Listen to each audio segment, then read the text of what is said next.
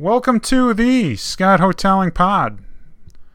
Today I'll talk about USA Basketball defeating Australia to get back in the gold medal game, and some NBA free agency, specifically about the moves that the Lakers have done recently.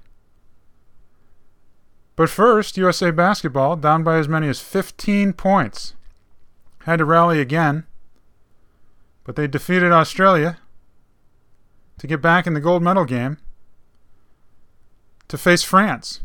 And obviously, France is going to be a rematch of their Olympic opener, in which they lost 83-76.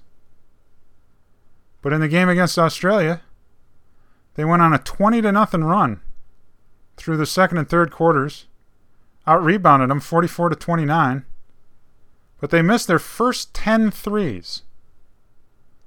But then they picked it up after that. Durant hit some big shots again. Drew Holiday played some really good defense against Patty Mills, and he was sneaky close to a triple-double, going 11, 8, and 8. 11 points, 8 rebounds, 8 assists. They outscored Australia 32-10 in that pivotal third quarter. In Lakers news, big story is obviously going to be the Russell Westbrook and Carmelo Anthony deals. But they also had some sneaky under-the-radar signings with Malik Monk and Kendrick Nunn. And also Wayne Ellington.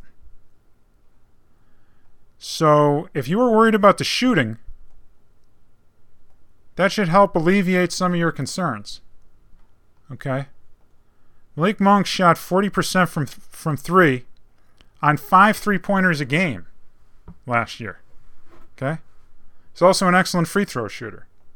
Kendrick Nunn, 38% on just shy of 6 attempts a game. And Wayne Ellington, 42% on 6 attempts a game. And I remember hearing the buzz about Russell Westbrook and, what their shooting is going to be like. Well, I think you have your answer now. And I know in the last pod, I talked about getting super excited about the Westbrook edition, but then started to think, well, probably going to need some more shooting. But let's see what they do.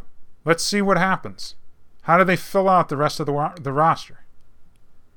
Well, it looks like we have our answer, and they definitely added some shooting. And those are really sneaky good moves. And they got some youth too. I know that's the other concern, is they're an old team. I think the average age was 32, 33, something like that. And obviously Malik Monk and Kendrick Nunn, 23 and 24 years old. So they got some youth on their side as well. But again, they got some excellent shooting. And that could even get better because, Westbrook, Anthony Davis, LeBron, they're going to draw the double team. Or, who knows, even the triple team. So they should have some really good looks. And if they can knock them down, that's going to be exactly what the doctor ordered. So I hope you guys like the pod.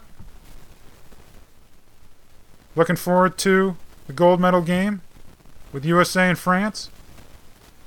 Should be a good one. We'll see you soon.